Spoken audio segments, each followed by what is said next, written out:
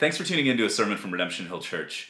If you're in DC, we'd love for you to come and join us and become a part of the church family. If you're outside of DC, we would love for you to find a church family to get plugged into and invest your life in, where you can be held accountable and they can care for you. If you'd like to support the ministries of Redemption Hill Church, you can give online at redemptionhilldc.org.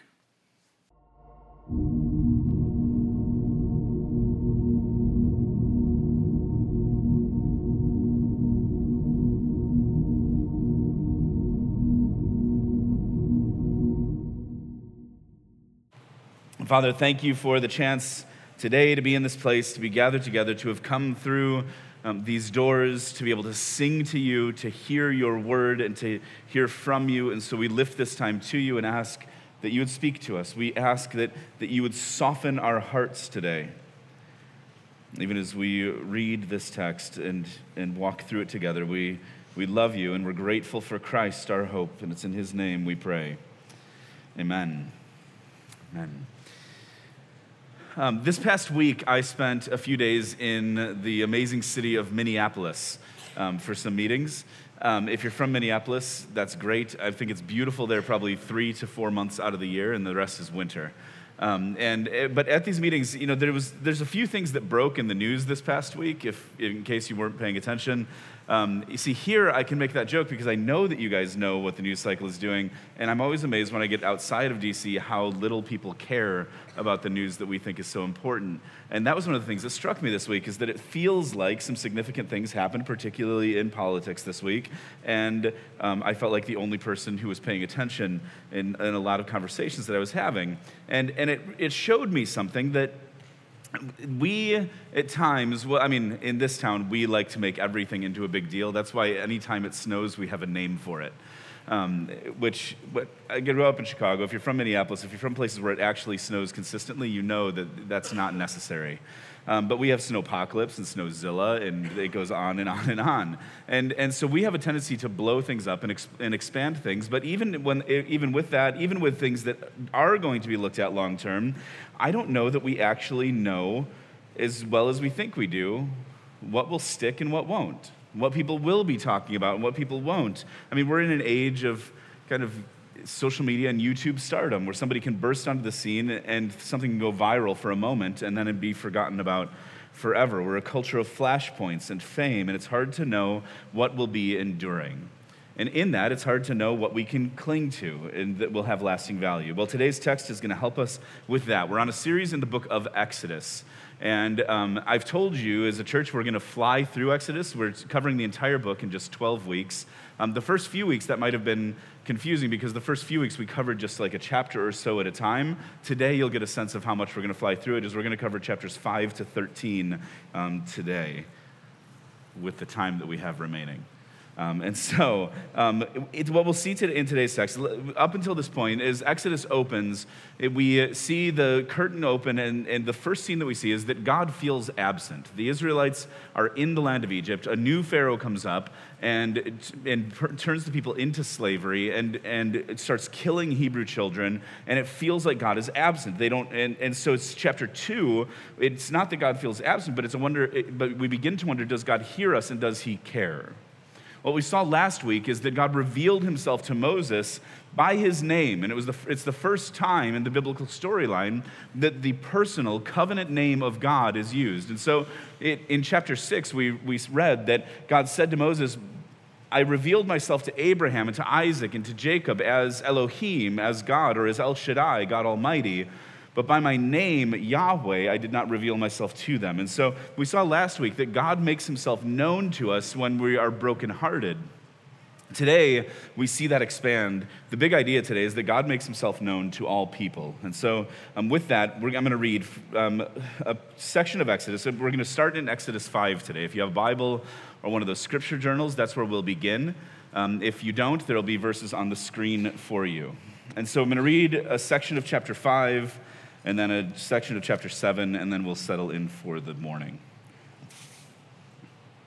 In chapter 5, Moses had returned to Egypt, and as he did, he came before Pharaoh. So we read this. Afterward, Moses and Aaron went and said to Pharaoh, Thus says the Lord, Yahweh, the God of Israel, Let my people go, that they may hold a feast to me in the wilderness. But Pharaoh said, who is the Lord, Yahweh, that I should obey his voice and let Israel go? I do not know the Lord, moreover, and I will not let Israel go. And then they said, the God of the Hebrews has met with us. Please let us go 3 days' journey into the wilderness, that we may sacrifice to Yahweh, our Lord, the Lord our God, lest he fall upon us with pestilence or with sword. But the king of Egypt said to them, Moses and Aaron, why do you take the people away from their work? Get back to your burdens. And Pharaoh said, behold, the people of the land are now many, and you make the rest, and you make them rest from their burdens. And the same day, Pharaoh commanded the taskmasters of the people and the foremen, you shall no longer give the people straw to make bricks, as in the past, but let them go and gather straw for themselves. But the number of bricks that they made in the past you shall impose on them, and you shall by no means reduce it, for they are idle. Therefore they cry, let us go and offer sacrifices to our God. Let heavier work be laid on the men, that they may labor at it and pay no regard to lying words. And so the taskmasters carried these things out. And when we move to verse 22, it continues, then Moses turned to the Lord and said, O Lord, why have you done evil to this people? Why did you ever send me? For since I came to Pharaoh to speak in your name, he has done evil to this people, and you have not delivered your people at all. Now moving ahead to chapter 7, we read, and the Lord said to Moses, I have made you like God to Pharaoh, and your brother Aaron shall be your prophet. You shall speak all that I command, and your brother Aaron shall tell Pharaoh to let the people of Israel go out of his land. But I will harden Pharaoh's heart, and though I multiply my signs and wonders in the land of Egypt, Pharaoh will not listen to you. Then I will lay my hand on Egypt and bring my hosts, my people, the children of Israel, out of the land of Egypt by great acts of judgment. The Egyptians shall know that I am the Lord when I stretch out my hand against Egypt to bring the people of Israel from among them. Moses and Aaron did so. They did just as the Lord commanded them. This is the word of the Lord. Thanks be to God. Okay, so this sets the scene for what follows in the following chapters that we're not going to take the time to read in its fullness today, but what comes after. So Moses and Aaron come to Pharaoh, and as they came to him, they made a request, saying, hey, will you let us take the people and go out into the wilderness for 3 days to worship Yahweh, our God, together. Remember, whenever you see the word Lord in all capitals in your Bible, that's an indication that it's God's covenant name, his divine name that he revealed to Moses in the text that we read last week. And so they say, can we do this? Now, this might sound odd to us that they would say, hey, can we take these enslaved people and go and do this? But there's precedent for this in the ancient Near East and in Egypt, that enslaved people would request a leave for the sake of worship, so they could go outside of the cities and worship their gods. And it was a way the Egyptians would allow people to do this because it was a way for them to maintain control. To be able to say, look, we've been generous to you and allowed you to continue to worship your gods and not necessarily command that you worship our gods. And so it was a normal thing, and Moses knew the rules. Remember, Moses was brought up in Pharaoh's house. He was brought up in the royal nursery, trained in the ways of Egypt. And so he went in making a request that he hoped was in line with what Pharaoh might grant. But Pharaoh doesn't. And in fact, he doubles down. And when Moses says, we want to be able to go and do this thing. We want to be able to go and worship our God together. We want to worship Yahweh and hold a feast in the wilderness. What is Pharaoh's response? He says, who is that? I've never heard of him.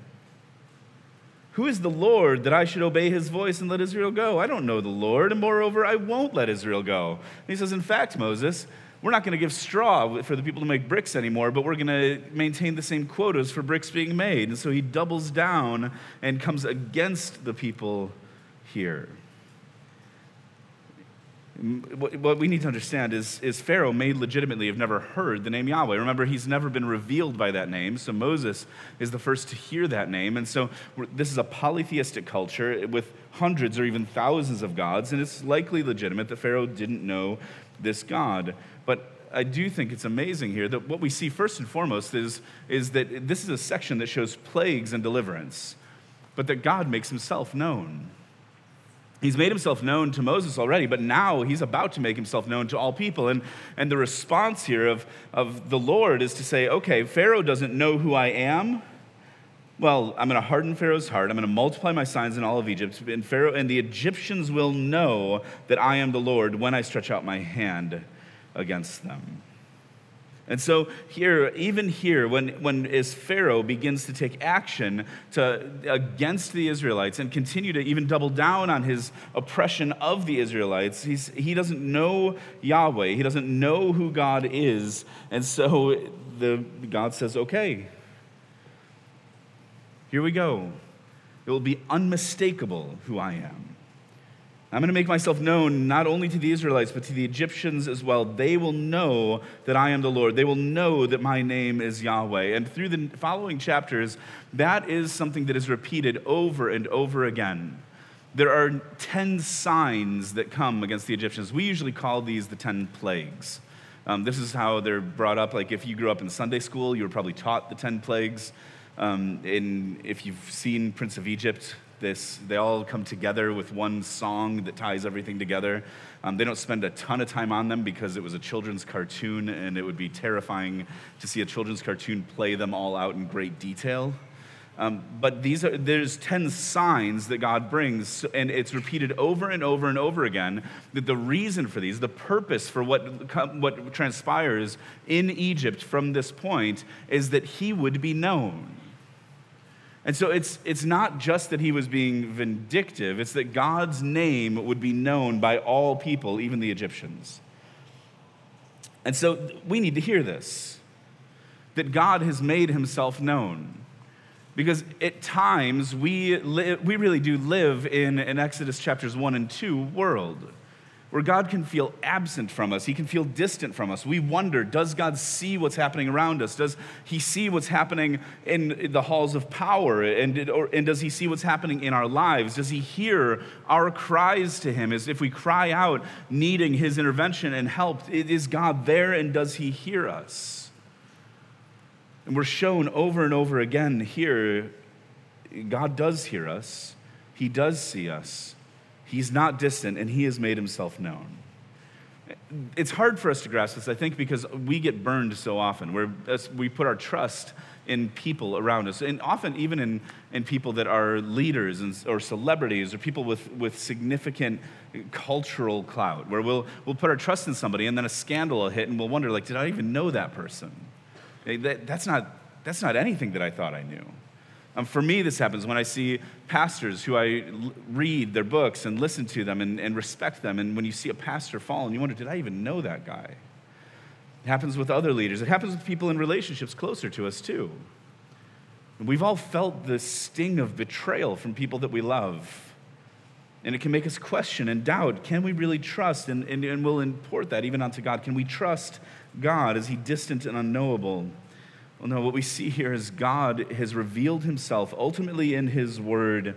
And the question before us today the question that we need to wrestle with today isn't, can God be known? But the question we wrestle with today is, will we accept what God has revealed about himself? Will we believe what God has said about who he is?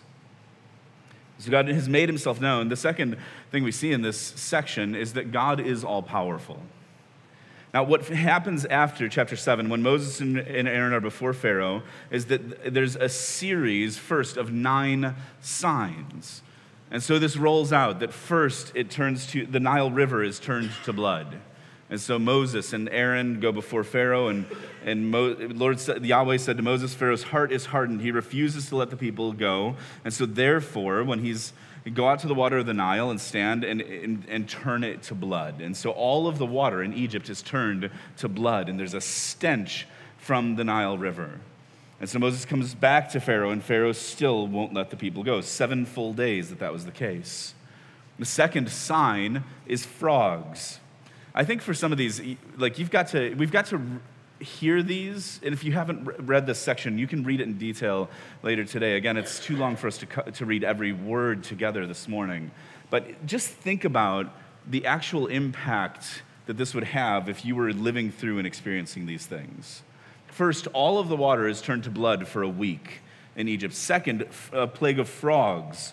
that frogs are everywhere. And then listen to this. It says they'll come up into your house and into your bedroom and into your bed and into the houses of your servants and of your people and into your ovens and your kneading bowls. And it shall come up upon you and your people and all of your servants. There will be frogs everywhere that have come up out of the Nile. Do you know how disgusting that would be? Like, we see leftovers of a single mouse in our kitchen, and I'm ready to burn the place down. But there's frogs in all of your cookingware and in your ovens and in your bed. And so it continues. Pharaoh still saw, Moses comes and Pharaoh pleads with Moses to relent. Moses goes before the Lord, so he ends the sign early. But when Pharaoh saw that there was respite, he hardened his own heart and wouldn't listen to the Lord. And so that one even ended early, but Pharaoh again wouldn't listen. The third plague is gnats. And so gnats in all of the land of Egypt. One commentator, to make this stick a little bit more and feel like it relates to us more in DC, there's one commentator that thinks that gnats here might be better translated as mosquitoes. So it feels like home. Stretch out your staff so that the dust of the earth will become gnats or mosquitoes in all the land of Egypt. And so it happened. There were gnats on man and beast, and the gnats in the land of Egypt. And this is the first one. The first plague, the blood, the magicians of Pharaoh were able to duplicate. The frogs they were able to play around with. But gnats, the magicians said to Pharaoh, this is the finger of God. Even his own magicians said, we can't duplicate this one. But Pharaoh's heart was hardened, and he wouldn't listen to the Lord. The fourth sign was flies. And he turns the water and it says, let my people go that they may serve. Otherwise, if you will not, I will send swarms of flies on you and your servants and your people and your houses. All of Egypt will be filled with swarms of flies on the ground on which they stand.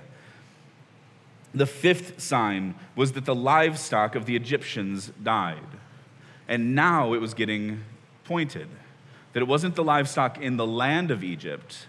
It was just the Egyptians' livestock, not the livestock of the Israelites. So the livestock were killed. The sixth sign is boils. That Moses took the ash out of handfuls of soot from a kiln and threw it in the sight of Pharaoh, and it became a fine dust over the land of Egypt, and boils and sores broke out on man and beast throughout Egypt. But the Lord hardened the heart of Pharaoh, and he didn't listen to them. The seventh sign was hail. Just on the land of the Egyptians. Hail that it describes as bigger than any hail that had ever hit in the land of Egypt, that it was destroying crops and destroying livestock, and that there was hail mixed with fire landing on the land of Egypt.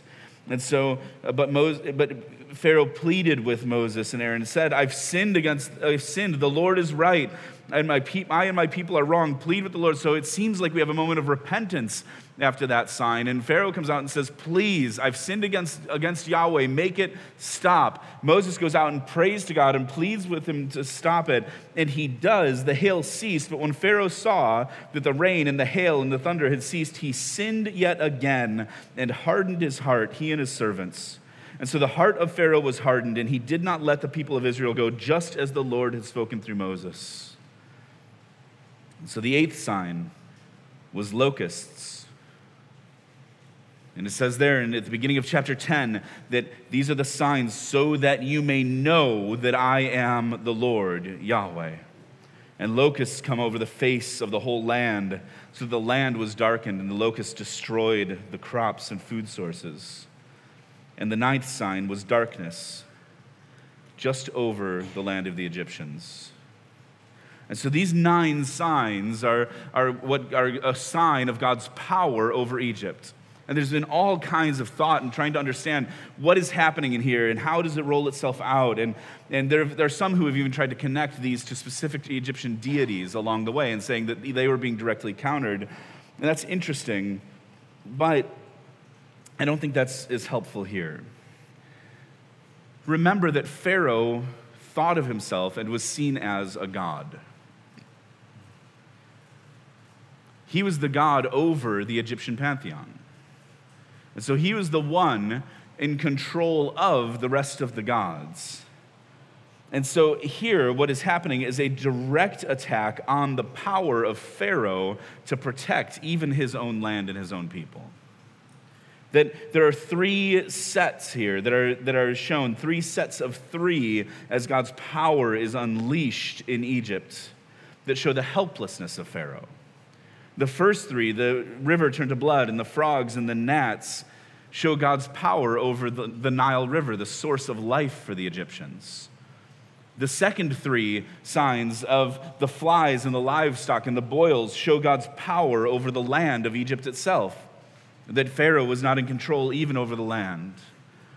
And the last triad, the hail and the locusts and the darkness, show God's power over the sky.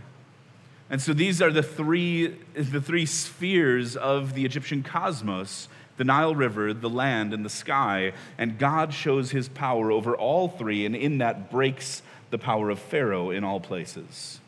And why? Remember the purpose? That's point one. That God has made himself known, and he says, I'm doing this so that you may know that I am the Lord, that you'll know my name, Yahweh. I think it's amazing to note, as we saw this in chapter 1, that Pharaoh here is never named. The man who had set himself up as God, the man who has set himself up oppressing these people and set himself up against Yahweh as God, he is forgotten for human history, and we will never know which Pharaoh this actually was. We know the names of Shiphrah and Puah, two Hebrew midwives from chapter 1 who were obedient to God.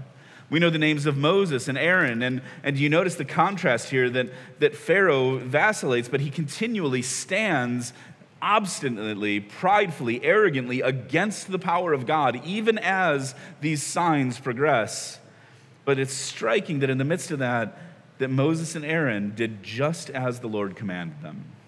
They were obedient exactly to what God had called them to, and we see his power on display. And so the purpose behind these signs, these three sets of three, the 9 signs, again, is that they would know that he is the Lord, that he is powerful.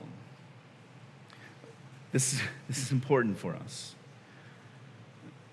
When we come before God, when we worship him, when we pray to him, when we talk about him, we're not talking about some distant deity. He's made himself known. And we're not talking to a God that we wonder, can he intervene? Is he powerful? No, we're talking about the God who is all-powerful over all things. A heavenly Father who can step in and lead the way and intervene. And again, this is something we need to hear. Do you remember being a kid? Or some of you that are in here that are kids. When I was a kid, I thought my dad was the strongest and smartest and best at everything. And do you remember the schoolyard debates over whose dad was stronger? We grow up, if you grew up with a dad with a good relationship with your dad, this is something that you see still in kids. I can remember when my kids started having those debates and watching them, and in moments being like, yeah, that is who I am, and trying to own that. Yeah, I think I probably could beat that guy arm wrestling. I'm not a small guy. Maybe I think I'd be all right. But then the realization, too, that which we idolize, we also demonize, which is what happens as our kids get older. At some point, we start to see that our dad isn't actually the strongest person in the world. I don't know, and it could come from a variety of ways. It could just come from simple. As a kid, you can't conceive of something beyond what's immediately in front of you. But as you start to develop, you start to be able to realize possibility and start to realize that things could be different, or that things might not be quite what you've assumed them to be. And so as your brain starts to develop that way, we start to see that we have wake-up calls along the way, and we see that our dads are human, that our parents are human, and not just about how strong they are. In all kinds of ways. We start to see that our parents make mistakes. They mess up along the way. And you start to realize that your parents are just humans, and at times that leads to the vacillation in our teen years of thinking they are idiots who have nothing to contribute to my life.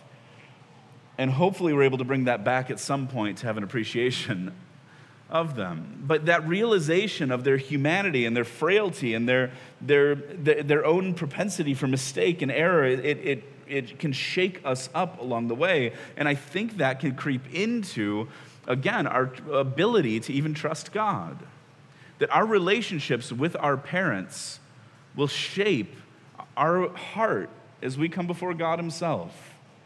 And so especially for those of you who have a tough relationship with your parents or have had an abusive father, it makes it really difficult to get to a point of hearing God is a father who loves you and cares for you, and the all-powerful God of the universe knows you and hears you and loves you. It can be hard to wrap our minds around those things and to believe those things deeply. But look here. What we see, that God reveals himself to all people, that he is all-powerful, and that he has power over land and sea and sky, and yes, even over human rulers and powers. He sustains all things, and every molecule of the universe holds its existence because of him. And this gets to our hearts then, that God changes our hearts. One of the big themes of this section, alongside God's self-revelation and God's power on display, is the continual hardening of Pharaoh's heart. That we see like a spiral downward. And again, points where Pharaoh comes to Moses and it seems like there's an opening. It seems like there might be a breakthrough. Even a point where after the hail, he says, I sinned. And it seems like it might be repentance, where he's saying, I have sinned against Yahweh. I've sinned against this God. Please go to him and plead that he might stop this disaster. So it feels like Pharaoh might be getting somewhere, but that is the section that I think most clearly shows the nuance of what's happening. That it's after the hail in chapter 9, verse 34, into chapter 10 that we read, when Pharaoh saw that the rain and hail and thunder had ceased, he sinned yet again, and he hardened his heart, he and his servants. So the heart of Pharaoh was hardened, and he didn't let the people of Israel go, just as the Lord had spoken through Moses. And then the Lord, Yahweh, said to Moses, go into Pharaoh, for I have hardened his heart and the heart of his servants, that I may show these signs of mine among them, so that you may tell in the hearing of your son and your grandson how I have dealt harshly with the Egyptians, and what signs I have done among them, that you may know that I am the Lord. And so here we've got this three-sided, three-faceted approach to what's happening to Pharaoh. It says Pharaoh sinned against God and hardened his own heart. It says just objectively, his heart was hardened. And then it says in God's own words that God himself hardened the heart of Pharaoh.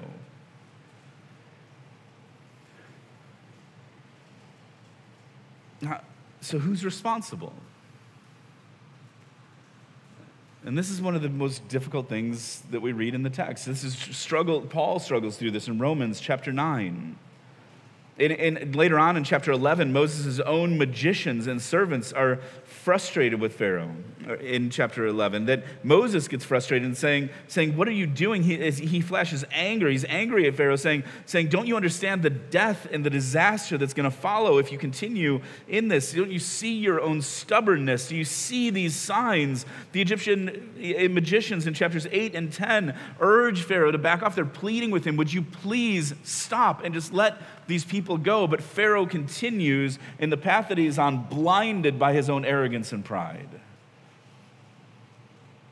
And I know that we can tend to have a hard time with this section. When we read in Romans chapter 9, it says that God will have mercy on whom he will have mercy and compassion on whom he will have compassion, and that he hardened the heart of Pharaoh.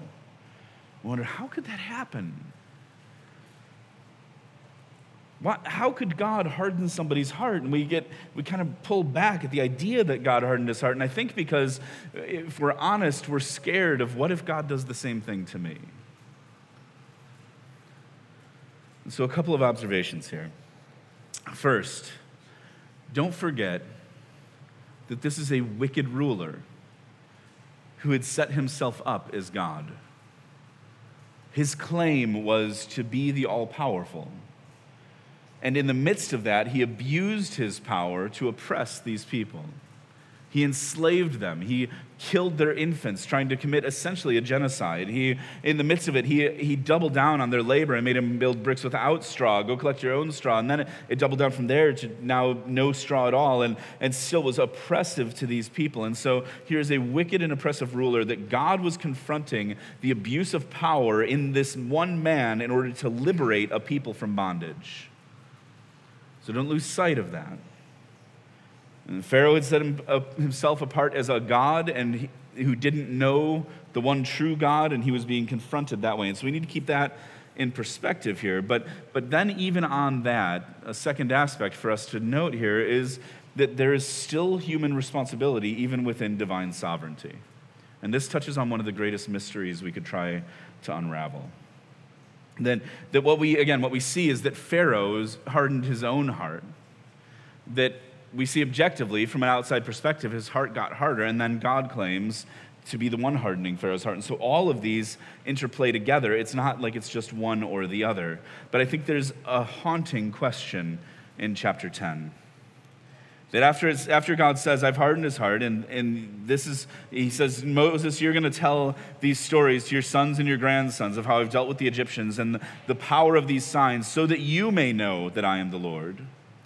And then Moses and Aaron went into Pharaoh in chapter 10, verse 3, and said, thus says the Lord, Yahweh, God of the Hebrews, how long will you refuse to humble yourself before me?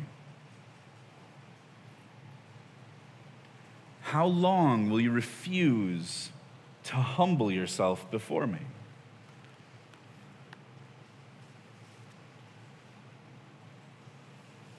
And that's the question that comes to every one of us. You see, the language of hardened hearts is something that carries through all the way through Scripture from this point. That the Israelites at points hardened their hearts. When God brings them through, and we're going to see this, that God brings them out of Egypt, and he brings them through the Sea of Reeds, and he brings them through Mount Sinai and toward the Promised Land. And when they got to the border of the Promised Land, what did the Israelites do? Well, they sent out some spies, and the spies came back and said, the people in this place are big. And so they refused to go in. They hardened their own hearts. Then even once they did go into the Promised Land, after 40 years in the wilderness, they finally go in, and God gives them the land that he had promised to Abraham. And even at that point, they turned to other false gods, and it hardened their hearts. We read in Psalm 115 that this is what happens. This is the result of idolatry and worship of idols, that we become like the things we worship. And so it says those who make idols will become like them. They'll have mouths but won't speak, and eyes but won't see, and ears but won't hear, and our hearts themselves will be hard. This extends then when Isaiah is called to the people of Israel, that God says to him, there's the vision of God's glory in the temple, and Isaiah is brought into the presence of God, and God calls him and cleanses him. And when Isaiah confesses and says, I'm a man of unclean lips, and I've come from a people of unclean lips, and my eyes have seen the glory of the Lord Almighty, and God cleanses him and then calls him, and what he calls Isaiah to is, he says, go and preach to these people, but their hearts will be hard. They'll have eyes but won't see, ears but won't hear, and their hearts will be hardened. So he tells Isaiah, you're going to go and preach my word to my people, the same people of the same lineage of those who had been in Egypt. And he tells Isaiah, in spite of all of your preaching, the result is that the people's hearts will be hard. When you get to Jeremiah, the prophet looks ahead to a time when God would do something new, and there would be a new covenant, and the people's hearts of stone would be removed and replaced with a heart of flesh.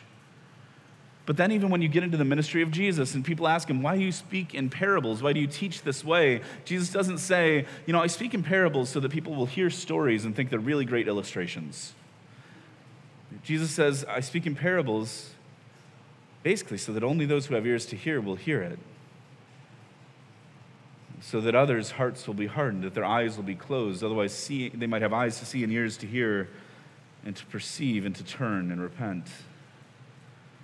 And then we get to Romans 9, that God will have mercy on whom he has mercy.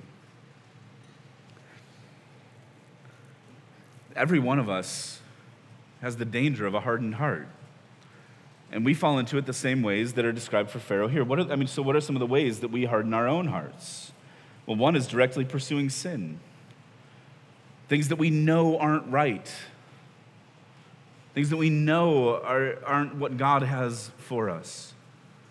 And listen, it doesn't even have to be that Francis Schaeffer talked about, if we all had, he talks about a tape recorder around our necks.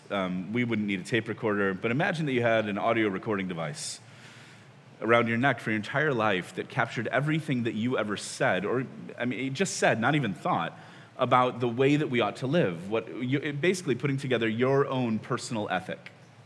There is not one of us here that has even lived up to our own personal ethic. And so even if you reject the God of the Bible, even if you reject Jesus Christ, even if you reject the ethics that come through Christianity, there's still a reality that none of us even lives up to our own ethic apart from those things. And so every one of us then sears our consciences to try to justify what we do. Because every one of us falls victim to the reality that the things that our hearts desire, our minds will justify and explain away, and then we will go and do it and enjoy it. And the more we do that, the more it will harden our hearts. We lose the sensitivity to the reality of wrongdoing.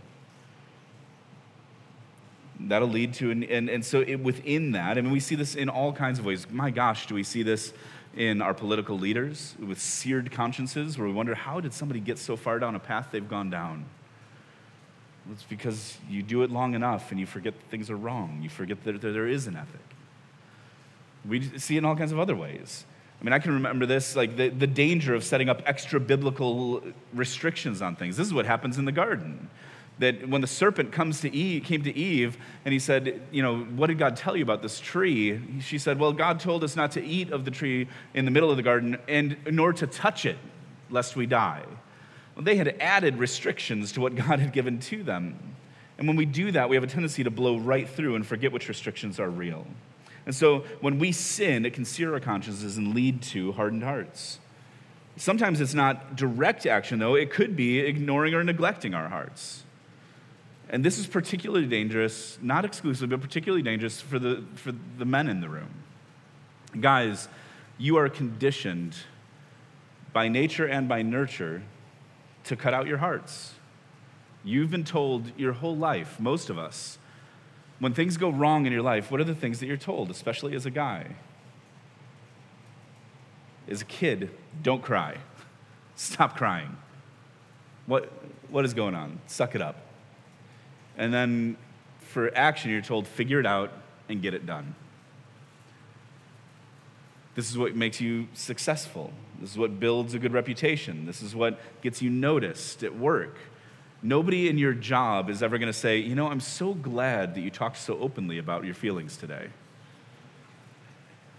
But they will say, wow, nobody could crack that problem. You figured it out. You took action and got it done. Good job. Here's the door that's going to open for you. You've been conditioned to cut out your heart.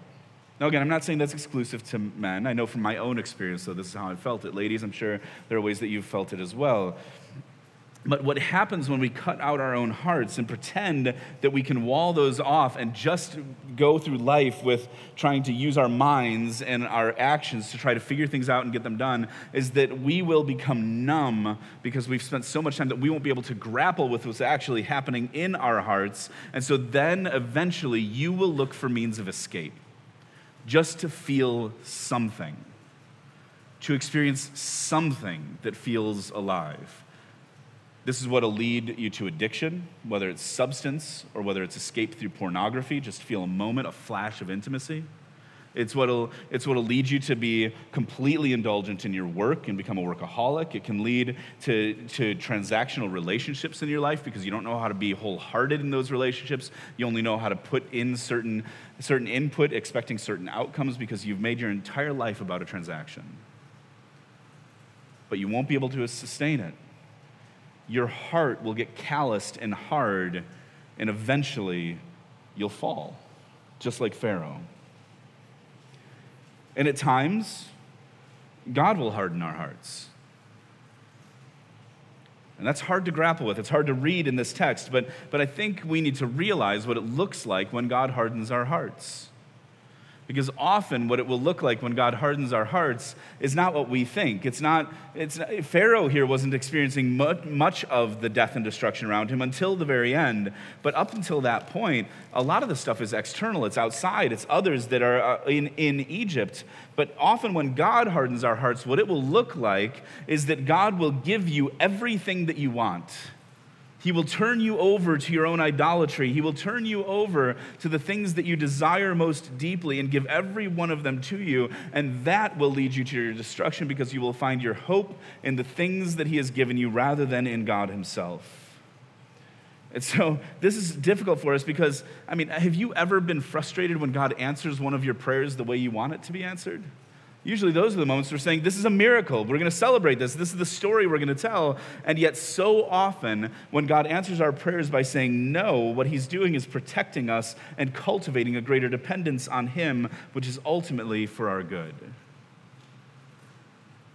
And so, as it's been said, the same sun which melts wax hardens clay. I think one of the difficult things for me today is the realization that even as you hear God's word, even as you hear it read, as you hear his truth, that for some of you it's going to mean that God's word is going to soften your heart. And for others of you, it may mean that it gets hardened even further. And so in this section, we see that God has made himself known, that he's all-powerful, that he changes hearts, and then finally, fourth, that he redeems. God redeems. And so this gets to the 10th sign. I'm going to read a section because this is too important to just tell the story of it. In chapter 12, we read this. The Lord said to Moses and Aaron in the land of Egypt, "This month shall be for you the beginning of months. It shall be the first month of the year for you. Tell all the congregation of Israel that on the 10th day of this month, every man shall take a lamb according to their father's houses, a lamb for a household. And if the household is too small for a lamb, then he and his nearest neighbor shall take according to the number of persons, according to what each can eat. You shall make your count for the lamb. Your lamb shall be without blemish, a male, a year old. You may take it from the sheep or from the goats, and you shall keep it until the 14th day of this month. Then the whole assembly of the congregation of Israel shall kill their lambs at twilight. And they shall take some of the blood and put it on the 2 doorposts and the lintel of the houses in which they eat. And they shall eat the flesh that night, roasted on the fire with unleavened bread and bitter herbs, they shall eat it. Don't eat any of it raw or boiled in water, but roasted, its head with its legs and its inner parts. And you shall let none of it remain until morning. Anything that remains until the morning you shall burn. And in this manner you shall eat it, with your belt fastened, your sandals on your feet, your staff in your hand, and you shall eat it in haste. It is the Lord's Passover. For I will pass through the land of Egypt that night, and I will strike all the firstborn in the land of Egypt, both man and beast. And on all the gods of Egypt I will execute judgments. I am the Lord. The blood shall be a sign for you on the houses where you are, and when I see the blood I will pass over you, and no plague will befall you to destroy you when I strike the land of Egypt. This day shall be for you a memorial day. You shall keep it as a feast to the Lord throughout your generations, as a statute forever. You shall keep it as a feast." Moving down to verse 29, at midnight the Lord struck down all the firstborn in the land of Egypt, from the firstborn of Pharaoh who sat on his throne to the firstborn of the captive who was in the dungeon, and all the firstborn of the livestock. And Pharaoh rose up in the night, and he and all his servants and all the Egyptians, and there was a great cry in Egypt, for there was not a house where someone was not dead. And he summoned Moses and Aaron by night and said, "Up, go out from among my people, both you and the people of Israel, and go and serve the Lord as you have said. Take your flocks and your herds as you have said, and be gone, and bless me also."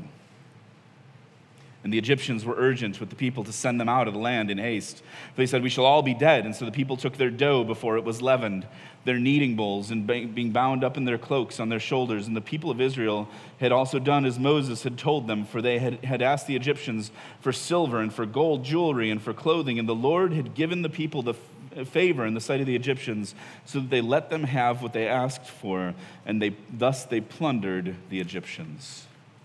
And so this is the moment. God's people were brought out of the land of Egypt. He said, "Take a lamb without blemish and kill it and sacrifice it. Put the blood on the doorposts and on the lintel above." a lamb, a sheep or a goat, and this will protect you from the wrath of God that's going to come. This began and set up the sacrificial system that we see developed throughout the Old Testament. Passover was a festival. It's the first one listed in a set of 23 feasts, the Feast of Unleavened Bread. It's a portrait of God's salvation and his rescue from Egypt and provision for his people, that he didn't just save them out of Egypt, but he brought them to himself with the ultimate goal of the promised land in his presence, saving them from darkness into light. This becomes the salvific event in all of Israel's history and the foundation that is called back to over and over and over again to say, haven't you seen how God brought you out of the land of the Egyptians, how he carried you himself, how it was his power to redeem you and to purchase you from slavery. And this becomes the foundation for the hope that we have. That in John chapter 1, that Jesus' cousin, named John, saw Jesus coming toward him, and what did he say about him? He said, "Behold, the Lamb of God who takes away the sin of the world." And he calls his cousin by that title because he knew that Jesus was the ultimate Passover lamb. This is what we see in the Transfiguration on the mountain when Jesus' glory is revealed to Peter and James and John, and it says that he appeared in glory with Elijah and with Moses, and that they together, in Luke 9, they appeared in glory and spoke of his exodus, which he was about to accomplish at Jerusalem. See, this theme carries through that in Christ what we see is the ultimate Passover lamb killed, slain on our behalf so that the wrath of God would not fall on us. All four Gospels show us that it was on the night of the Feast of Unleavened Bread, as he was with his disciples celebrating the Passover meal together with a lamb together, that it was on that night that Jesus himself was betrayed and arrested and sent toward trial and killed in our place and for our sin. That his blood was shed. Why? Because the wrath of God rightly sits on every one of us because of the hardness of our own hearts. But this is the great hope that we're given, that we already read in today's service, that while we are weak at the right time, Christ died for the ungodly. Now listen, one will scarcely die for a righteous person, though perhaps for a good person one would dare to die. But God shows his love for us in that while we were still sinners, Christ died for us. Since therefore we have been justified, called righteous by his blood, much more shall we be saved by him from the wrath of God. For if while we were still enemies of God, we were reconciled to God by the death of his Son, much more now that we are reconciled shall we be saved by his life. More than that, we rejoice in God through our Lord Jesus Christ, through whom we have now received reconciliation. See, the hope that we have, the only hope that we have, is that in the midst of God's presence, the wrath of God will pass over us because of the blood of the Lamb. The Israelites hadn't earned their redemption here. They cried out in distress under the weight of the Egyptians. But remember, even last week, they didn't listen to Moses because of their broken spirits, and yet God saved them and redeemed them. There is nothing that you can do that would place you beyond the reach of the one true God through Christ. He's made himself known. He is all-powerful. He changes hearts, and he redeems us. And in Christ, in Jesus Christ, he made himself known ultimately and fully and truly. And it's only through Christ that we can know that Yahweh is God without it leading to our destruction. That's why Isaiah cried out, "Woe is me, I'm ruined," because he was in the presence of a holy God. But this is the Lamb that we worship. This is what we read in Revelation chapter 5. Just listen to these words. This is a vision of the throne in the heavens, and it says that 4 living creatures and 24 elders fell down before the Lamb, each holding a harp and golden bowls full of incense, which are the prayers of the saints. And they sang a new song, saying, "Worthy are you to take the scroll and to open its seals. For you were slain by your blood, and by your blood you ransomed the people for God from every tribe and language and people and nation, and you've made them a kingdom of priests to our God, and they shall reign on earth.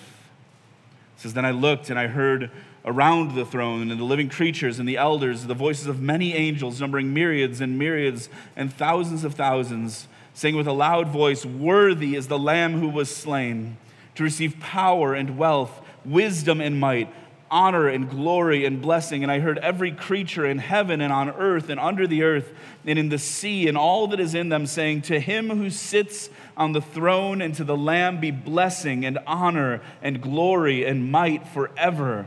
And the living creatures said amen, and the elders fell down and worshiped. If you hear God's voice to you today, don't harden your heart.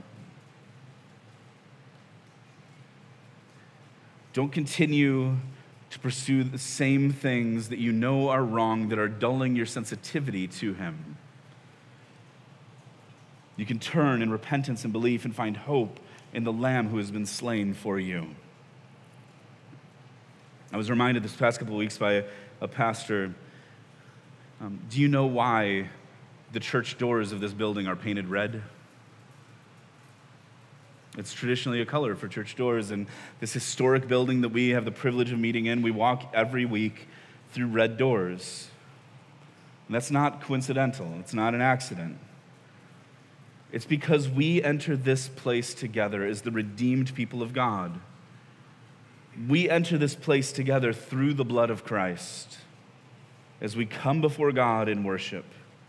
It's the blood of Christ that covers the doorposts and shelters us from the rightful wrath of God on us, so that there is hope, whatever we might face out there, that when we come together in here, we can find rest and shelter and hope and peace.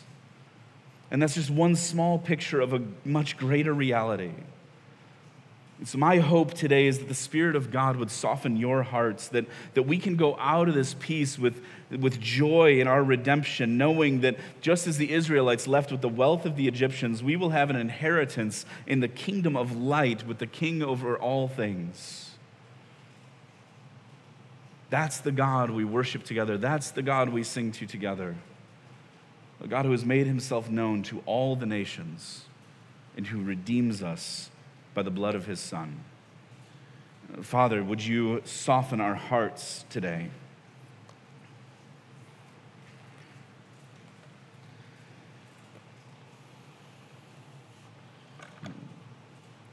We become so calloused on our own. We chase after things that dull our senses, that close our ears and shut our eyes and calcify our hearts. Would you soften them today? Would you cut back the layers that we've put into place in our own lives and actions? Would you free us from guilt and shame, and would you help us to trust in the blood of your Son? And his body was broken for us, his blood was spilled for us, giving us hope of reconciliation and peace with you. Not just saving us from your wrath, but also bringing us into your family.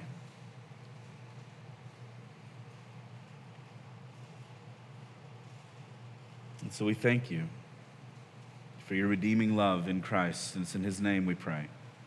Amen.